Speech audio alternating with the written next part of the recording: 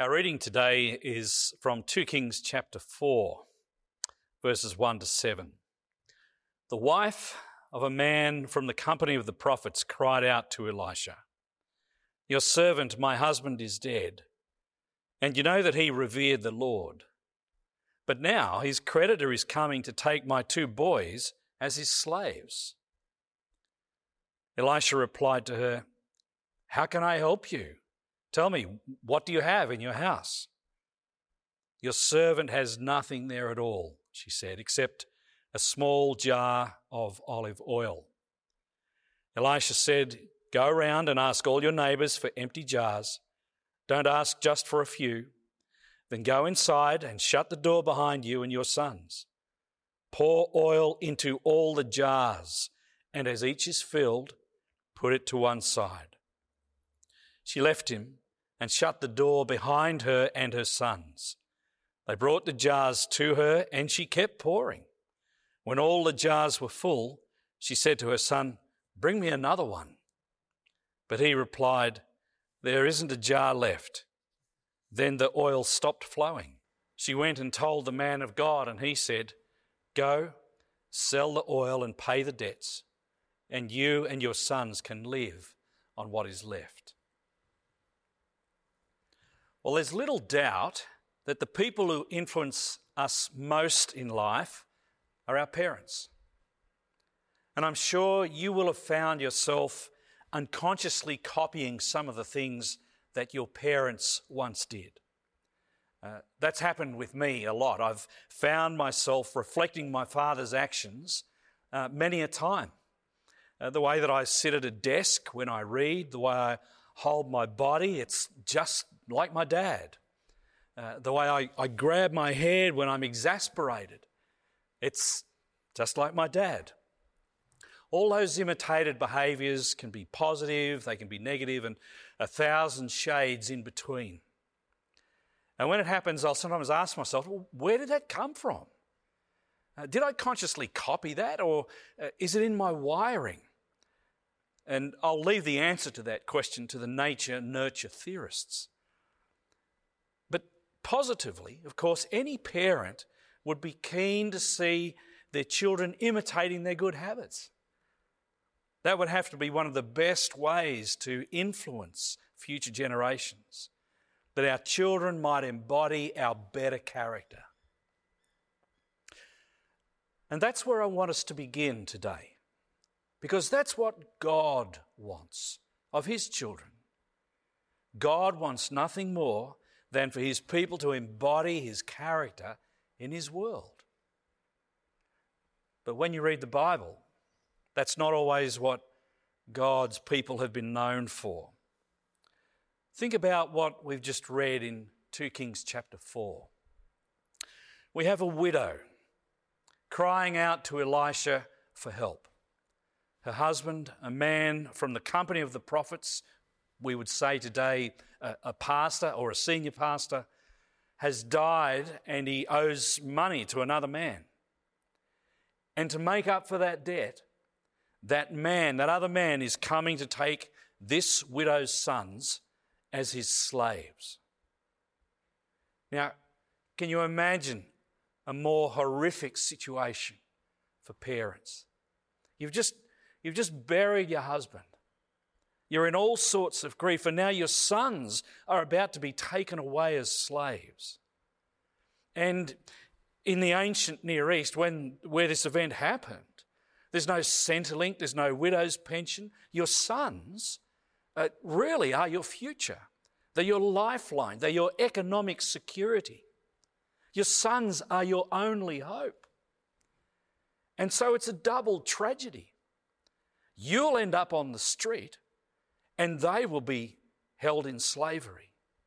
And so you're desperate, you're terrified, you're inconsolable. Something's got to be done. Now, what might be harder for us to contemplate than that is that slavery isn't just a feature of this story. Slavery is worse today than it's ever been, with over 40 million people in its horrifying grip. I want to tell you a story about a girl named Shadna. As a child, Shadna was filled with energy and adventure. She loved fishing, she loved climbing trees for mangoes and coconuts. But when she was just 11 years old, Shadna's father died. And all of a sudden, she was expected to contribute to the family's upkeep. And when Shadna was 14, her family moved to a nearby city to look for work. And in this massive city, Shadna was introduced to a woman, and Shadna thought she would be employed to help out around this woman's house. But when Shadna arrived, she was brought to a room full of strange men, empty beer bottles and stale cigarette smoke. And Shadna remembers, the lady told me not to worry, as I would get a nice job and I would earn lots of money. But something didn't feel right. She says, I asked them to let me leave and they just told me to sit and have a glass of water. And I don't remember anything after drinking that water. She woke up hours later, disoriented, naked, afraid. Her clothes were strewn everywhere. And the apartment turned out to be a private brothel. Shadna was horrified to learn that she'd been raped, and she was now regarded as the brothel owner's property. And for 2 months, Shadna and 2 or 3 others would be sold for sex several times a day. And Shadna remembers, I'd lost all hope of getting out. I had no hope left at all, and I felt as if I had become a worthless human being.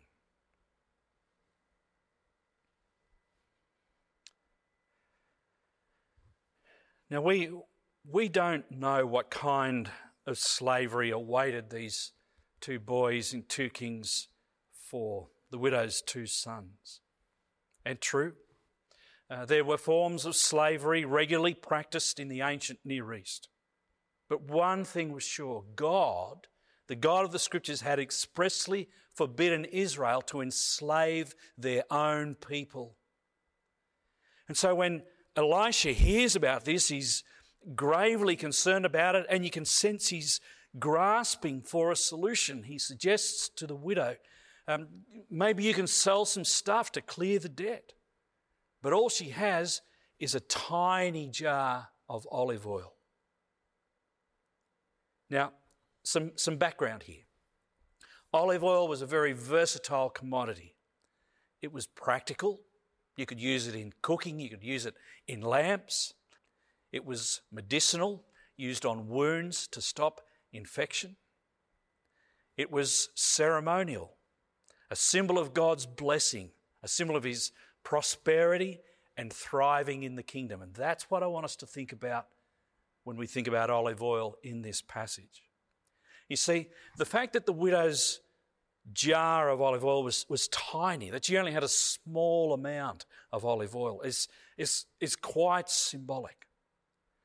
It's telling us something about the state of Israel, about the state of the soul of the people of God.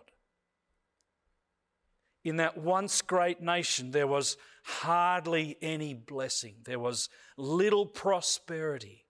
No one was thriving. Israel's national soul is parched in the midst of a grinding spiritual drought. And that being so, it seems a little odd that Elisha tells the widow to go from house to house and collect as many empty jars as she can. It seems so futile. But obediently she does that. She sends her boys out. They gather a multitude of jars and they go inside and they close the door. They do what Elisha says. And she takes that little jar of olive oil and she fills up these much larger jars with that tiny jar.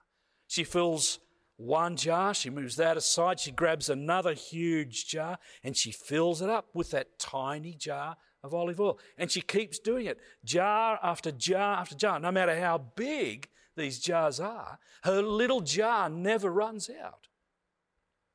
Now, can you see what's happening here? This is like printing money. It's like seeing a homeless person on the side of the street and pulling a $10 note, your last $10 out of your wallet and giving it to that person, and looking at your wallet and there's another $10 there. So you give that to someone else and there's another $10 there.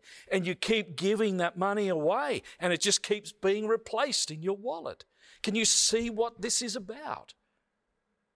In this miracle, God is changing her life.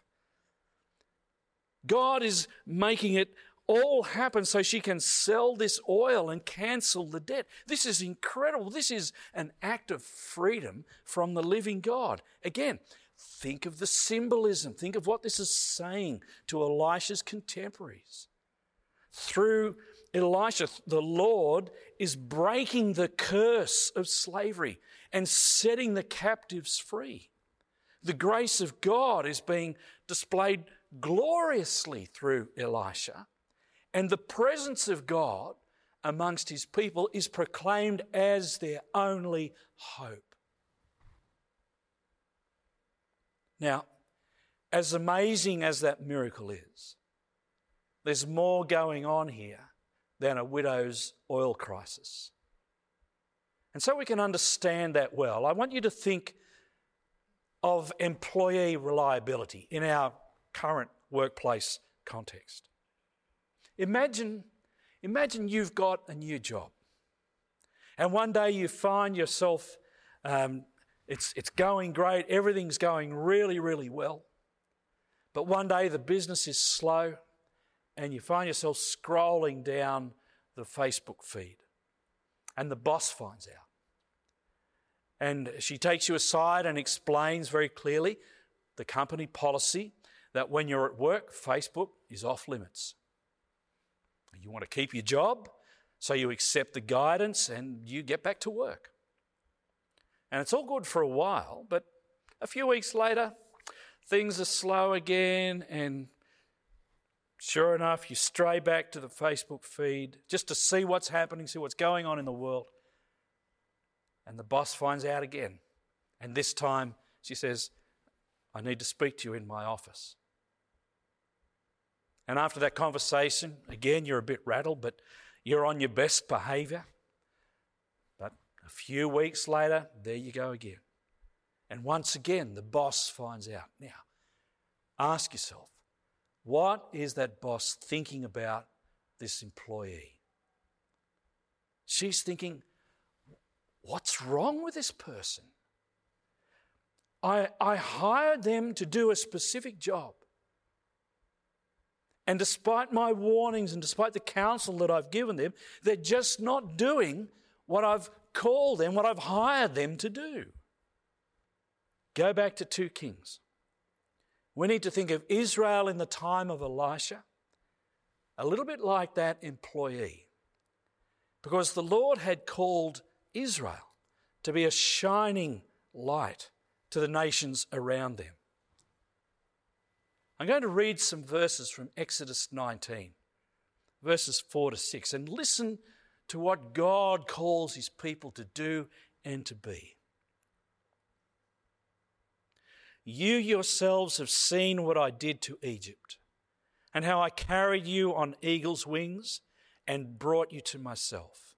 Now, if you obey me fully and keep my covenant, then out of all the nations you will be my treasured possession. Although the whole earth is mine, you will be for me a kingdom of priests and a holy nation. These are the words you are to speak to the Israelites.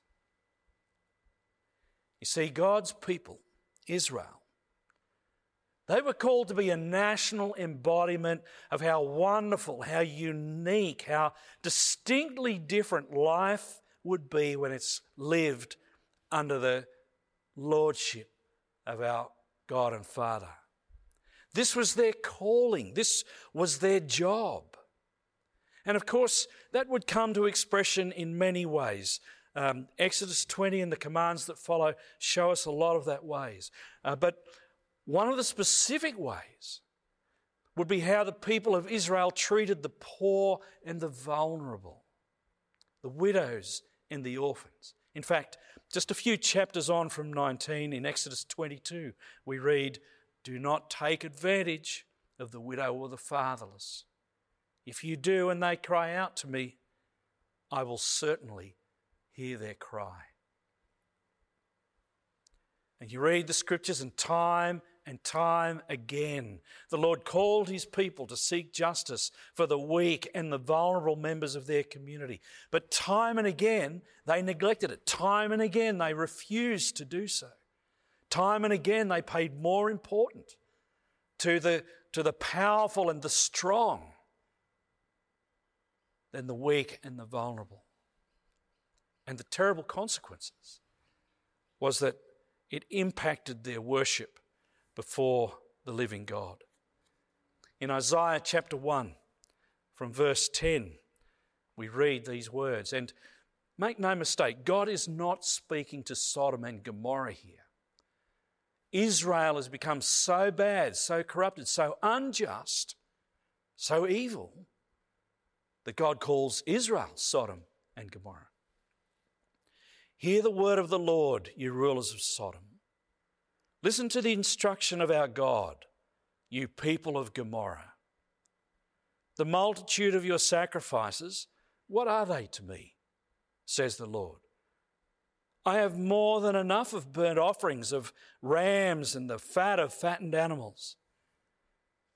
I have no pleasure in the blood of bulls and lambs and goats. When you come to appear before me, who has asked this of you, this trampling of my courts? Stop bringing meaningless offerings. Your incense is detestable to me. New moons, Sabbaths, and convocations, I cannot bear your evil assemblies. Your new moon feasts and your appointed festivals I hate with all my being. They have become a burden to me. I am weary of bearing them. When you spread out your hands in prayer, I hide my eyes from you. Even when you offer many prayers, I am not listening. Why? Because your hands are full of blood. Wash. Make yourselves clean. Take your evil deeds out of my sight. Stop doing wrong. Learn to do right. Seek justice. Defend the oppressed. Take up the cause of the fatherless. Plead the case of the widow. It's almost like God is saying to his people, do your job. Do your job.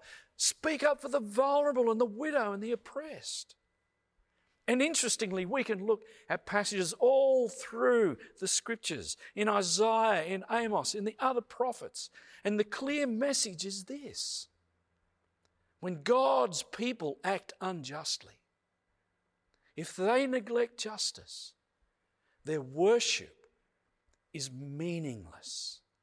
Their worship is offensive to God. God hates that kind of worship. And I find that an incredibly confronting reality for the church in the Western world, my church. You see, with this story, the most important question is not, how did this miracle happen? Or what's the significance of the oil? Or how come the little jar didn't run out? The most important question here is, what has happened to Israel? What has happened to the people of God that this widow can be oppressed, that her sons can be sold into slavery? What has happened to the people of God that they can even contemplate this? Is this what the people of God have become? What of the holy calling to embody the character of God to a watching world, to be a kingdom of priests, a holy nation, a people belonging to God? What's happened to that? And friends, this is why we should pay very close attention to God's call to us to be people of justice. Think of that opening illustration of imitating our parents and carrying the good things of their character into future generations.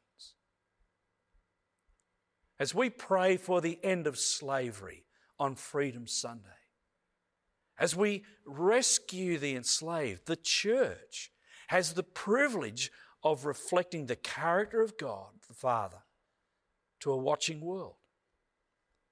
We reflect the character of Jesus, who in his opening message in Luke 4 said he came to bring freedom for the prisoners, to set the oppressed free, to proclaim the year of the Lord's favour. Jesus came to make us citizens of his kingdom, the new Israel. Jesus enables and empowers that work through his cross, through his resurrection, through the indwelling and the presence of his Holy Spirit. We have the privilege of reflecting the New Testament church, where we read in Acts 4 that God's grace was so powerfully at work among that body of believers that there were no needy persons among them. We have the privilege of reflecting the character of the New Testament church, where caring for Gentile widows was as much a core ministry of the church as preaching the word. We reflect the character of the New Testament church, where even in a context of great persecution, the Apostle Peter called God's people to live such good lives amongst the pagans, that though they accuse you of doing wrong, they may see your good deeds and glorify God on the day he visits us. Friends, this is our job. This is our calling. This is our Freedom Sunday mandate. Jesus has brought us freedom, and in his name we will bring freedom to others. This is our calling, to reflect the heart and the passion and the character of the God of justice, to embody the mission and the person of Jesus. Pursuing justice is the calling of God's people. It always has been and always will be. You see, today's church needs to learn how to restore justice and mercy to our core agenda. Because when God's people follow their calling, the kingdom of God is manifest in the world. And our glorious Lord receives the glory. And this is how it happened with Shadna. In January of 2013, Shadna was with a customer in one of the tiny rooms of that brothel when officers arrived at the house. Police and IJM staff had been working for weeks to investigate the brothel, and they were there on that day to rescue Shadna. And Shadna was placed in an aftercare facility where IJM trauma-informed counsellors began that work of gentle restoration. And in time, Shadna opened up. She was able to accept help and rebuild her self-image. And today, Shadna is a vibrant, confident woman living with aftercare around her in a community of friends and chasing the dreams that she had as a little girl. And Shadna even speaks at trafficking awareness programs in communities all across South Asia. And when she talks about her future, her resolve is serious. My dream is to complete my education, to get a job as a social worker, to hear the stories of other girls and to help them. You see, friends, not only was Shadna's slavery broken, but she became a breaker of the slavery cycle. And God is working through her to bring freedom and life to others. Seeking justice is just one of the ways that the people of God reflect the salt and light that Jesus has called us to be. It's just one of the ways that we reflect the character of God into some of the hardest places of the world. But here's the thing. IJM can only do this amazing work if God moves the church to use its resources and its power to help. And I say this because when I think of Shadna and I imagine the horror that she faced every day, all I want to do is make it stop. All I want to do is stop every context of that happening on the face of this earth. And I know I can't do that. I can only do what I can do with the resources and the responsibilities that God has given me. And that's why I'm inviting you today to become an IJM Freedom Partner. Because as a Freedom Partner, you actually become part of the rescue team. Because Freedom Partners make a commitment to pray regularly. They'll receive a brief weekly prayer update with 4 or 5 dot points of some of the amazing things that God is doing around the world, or the greatest needs that we have in bringing people to freedom. Freedom Partners will also make a commitment to give monthly. Your gift of $31 or more per month is actually the most concrete thing you can do to free people from slavery in our world today. Because your generous support allows us to stand up to the powerful of the world who prey on the innocent. Your generous support allows us to show up and rescue more and more people like Shadna, releasing them from the terror of slavery. Please, church, help us do this. It's as easy as following the on-screen link or the code that you can see. Because the truth is, God's people can take the lead in ending slavery. We can be carriers of this miraculous transformation. We can be witnesses of the kingdom of God as it breaks chains, as it shatters the darkness. And of course, it's not just support for IJM, as wonderful as that is. But in some amazing way, God is working through his people to set people free. As we do that, the character and the attitudes of our Father are carried into the world and future generations. The character of love and justice is reflected to a world so desperately in need of hope. And together, we embody the grace, the love, the mercy of the living God and his Son, Jesus Christ. Together, we show the character of the kingdom. Together, we express his heavenly reign here on earth. And so together, let's pray boldly. Let's act courageously. Let's give generously to end slavery and to bring glory to the God of all freedom.